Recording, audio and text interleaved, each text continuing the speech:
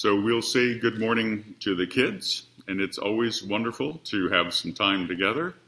I'm going to be asking you about sermons today, and I have two questions. We'll come back to them.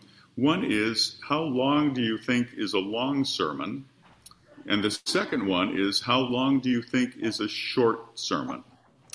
When I was doing my internship over at St. Paul in Oakland, there was a gentleman who would always, every Sunday that I preached, he would come up to me at the end of church when I was standing at the back greeting people, and he had a stopwatch. And he would show me, this is true, he would show me, never made a comment, that if it was 11 minutes, 12 minutes, I don't think I ever went over 13 minutes. And from the look in his eye that one Sunday, I think that, we'll call him Bob, thought that that was a long sermon. So I'd just like to ask you, what do you think? How long is a long sermon? I would say 15 minutes. I would say 15 minutes too. I would agree with that. My dad used to preach for 20 minutes, but then we didn't have communion every Sunday like we do now. So yeah, probably a long sermon. Over at St. Paul, that guy who was timing me, I'm sure he would have thought 15 minutes was a long sermon. What do you think is a short sermon? Probably 10 minutes. 10 minutes would be a short sermon. Yep. I think about 8. Okay, maybe 8, maybe 7. Do I hear 6? That's a short sermon, isn't it? Yeah. Today... I mean, the shortest sermon possible is 1 minute. That's right. And you know what? Or 1 That's second. just about what Jesus did. He had a 1 minute or less sermon. And I think on the leaflet that you have, on the front page, over there towards the left, there's a way of finding out the words that were Jesus' shortest sermon. In about 4 weeks, we're going to hear from Luke, probably the longest sermon that Luke gives us of Jesus. But today, we have the shortest sermon, and I'll let you work out what those words are. But it has to do with the fact that Jesus reveals himself, it's an epiphany, to the folks back home. So let's see if you can figure out from the gospel reading today and from the leaflet that you have, what was Jesus' shortest sermon. And I think it didn't even last a minute. So, yeah, like 30 seconds. Shall we pray together briefly? Dear Jesus, we ask for your presence, whether the pastor has a short sermon or a long sermon. Give us good attention, and most of all, give us kind hearts so that we can keep our eyes on you. Amen. You probably have noticed that the emphasis in our readings and in our prayers today is on God's Word. So I'd like to open with a prayer that my dad so often began his sermons with. Let us pray. Divine Instructor, gracious Lord, be thou forever near. Teach us to love thy sacred word and view our Savior there. Amen. So today, Luke gives us an account of homecoming, with far more detail in Luke than is provided in any of the other gospel accounts. So let's remember, in this narrative, Luke has already told us about that peak experience of the Lord's baptisms. You know, how the heaven opens and there's a voice from on high and the Holy Spirit descends in bodily form. And then, after that, there's the plunge into the wilderness and an encounter with evil incarnate. We will hear about that during Lent. This evil incarnate is actually able to quote scripture to Jesus. Often, it seems to me, in our own life experience, a high point is followed by a real challenge, a time of testing. A peak is followed by a trough. We'll see that as we move through today's and next Sunday's gospel lessons. Thomas Gomes writes that this account in Luke is something like a play in several acts. The first act, which we hear today, goes really, really well. Maybe too well. So you might imagine what's coming. But that's a spoiler alert, and you'll have to come back next Sunday for the rest of the story. But Jesus, having endured temptation in the wilderness, returns to the region of Galilee, Luke tells us, and his teaching is well received, really well received, praised by everyone. And the word that is used for praise is where we get our word doxology. Then Jesus goes home. This is centuries after Heraclitus had said, "You can never step twice into the same river," and many centuries before Thomas Wolfe wrote, "You can't go home again." Actually, you can go back to the same location, can't you? But don't be surprised if the place you think you're coming back to hasn't existed for several decades. But Jesus comes home to Nazareth. Nazareth was no small place. At that time, it might have had as many as 20,000 people, which would be a big town in the state where I come from. There were 3 caravan routes leading around Nazareth, going to the north, to the south, to Egypt, to the east, to Arabia. It was a cosmopolitan spot, and people probably thought pretty highly of themselves. That's often what happens. So Jesus goes home to Nazareth, where he had been brought up, and he went as his custom was. Did you catch that? Luke said, as his custom was, Jesus went to the synagogue. Now, Jesus may not have always agreed with the teachings that he heard in the synagogue. He may not have found it convenient. He may not have cared for the speakers, or for the lighting, or for the seating arrangements. Maybe there was inadequate parking. But in any case, Jesus went to the synagogue as his custom was. So far, nothing too unusual about that.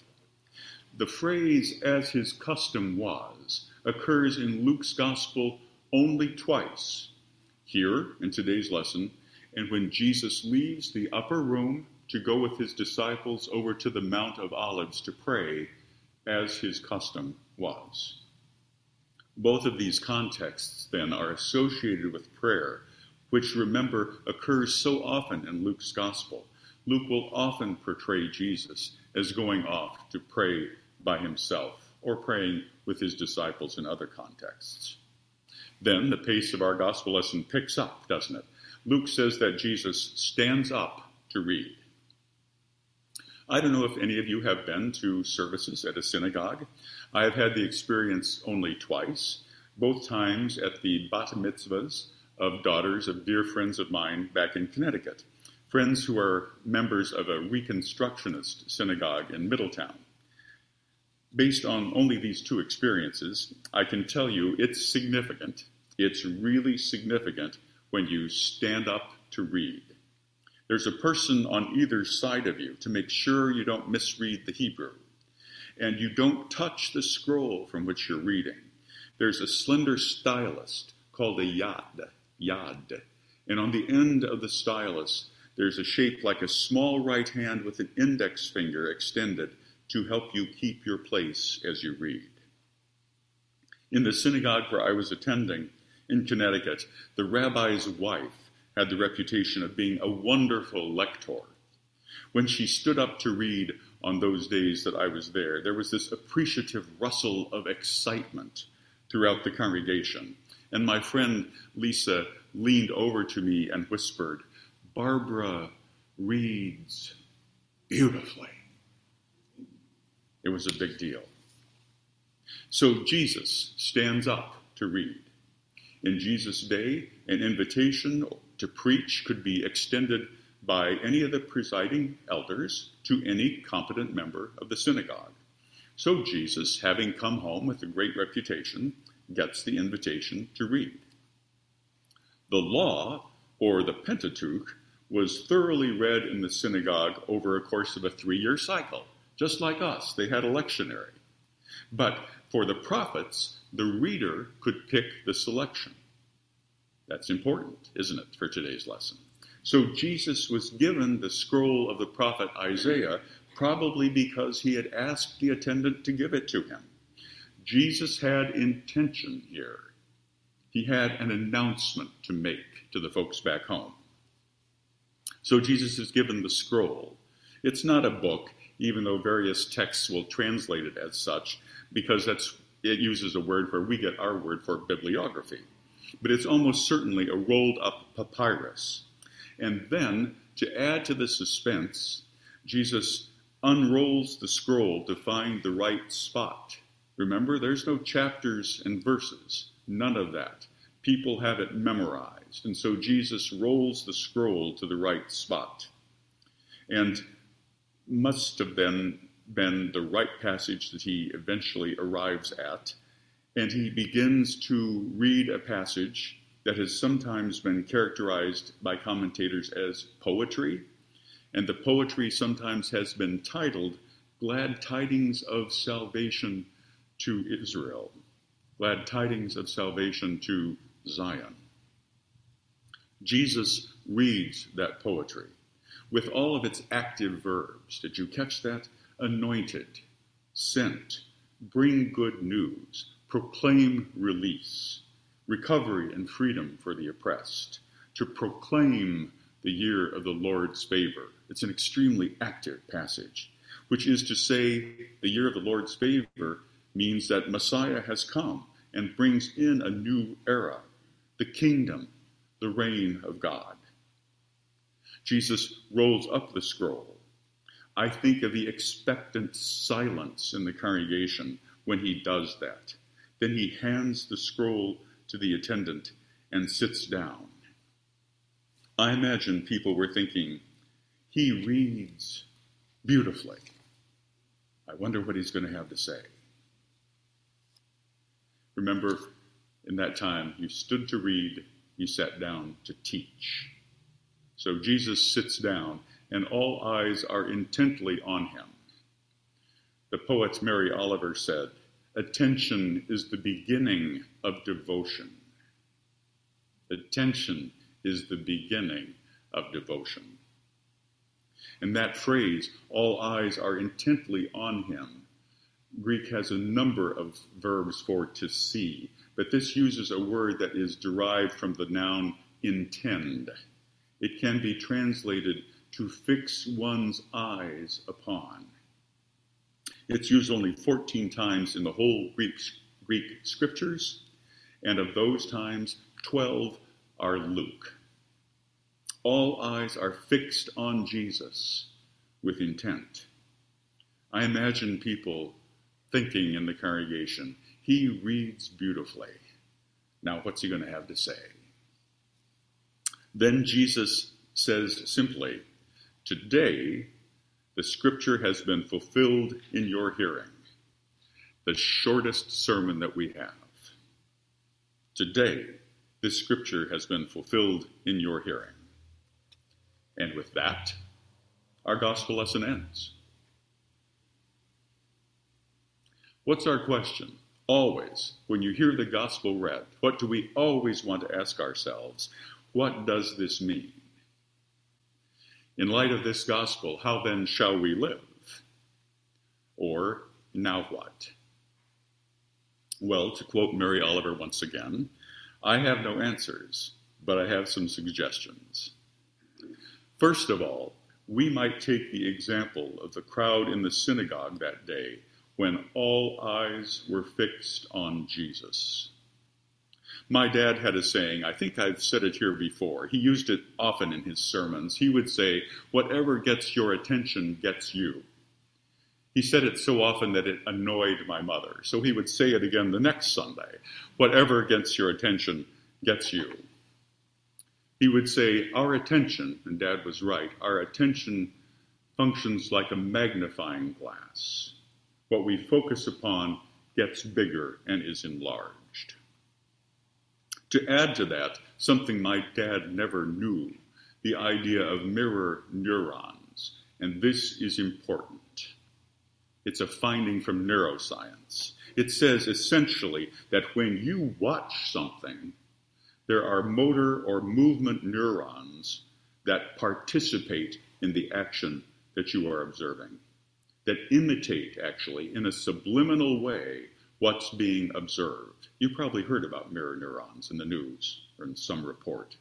In fact, mirror neurons operate for our hearing as well, so that, for instance, if we hear the sound of somebody opening a can of pop, Our motor neurons are slightly subliminally potentiated, like we're doing the same thing.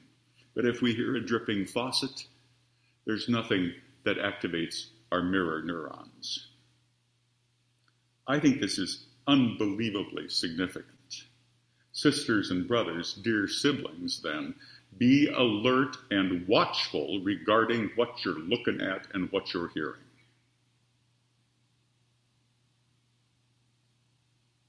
Be alert and vigilant and aware, because when you watch, you do. We are being profoundly influenced.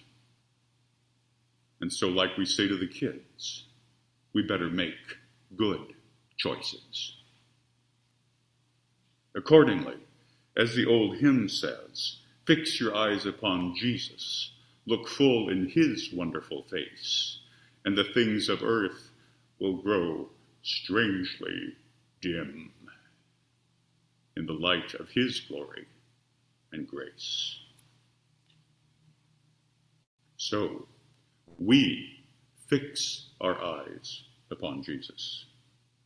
We practice his presence, not just in the sacrament, but in our hearts. We look upon him intently, such that when we are diverted away, there remains on our hearts that image imprinted, that countenance visualized. We remember Jesus. And as one old commentator wrote years ago, to remember Jesus is to find it harder to be selfish or cruel or merciless. To remember Jesus is to have something in us so drawn to him that we are more eager to be generous, understanding, compassionate, and kind. Does that sound like us? Generous, understanding, compassionate, and kind. If we remember Jesus, we will do as he did. In and through the Holy Spirit, we will proclaim to a dying world the good news. Did you hear it? Release, recovery, freedom, the year of the Lord's favor. Jesus says to the crowd at the synagogue, and he says to us today, this scripture has been fulfilled in your hearing. And that verb has been fulfilled, that's in the perfect tense in Greek. And my lexicon says this: the perfect tense conveys the double notion of an action terminated in past time and its effect existing in the present. The perfect tense conveys the idea, the double notion of an action terminated in past time and its effect existing in the present. And maybe you're thinking, oh, well, Jim, you don't want to make a big deal over some point of grammar, do you? Oh, yes, I do. Oh, yes, I do. The effects last into the present, and I dare say, into the future. The inaugural address of Jesus, this shortest sermon made so long ago, continues to influence us in this very instant. It was in the beginning, is now, and it ever shall be. The year of the Lord's favor, then, sisters and brothers, is in this moment. May we keep our eyes on him. May we follow in his steps. May we do for others as he did. And thereby, may his kingdom come on earth as it is in heaven.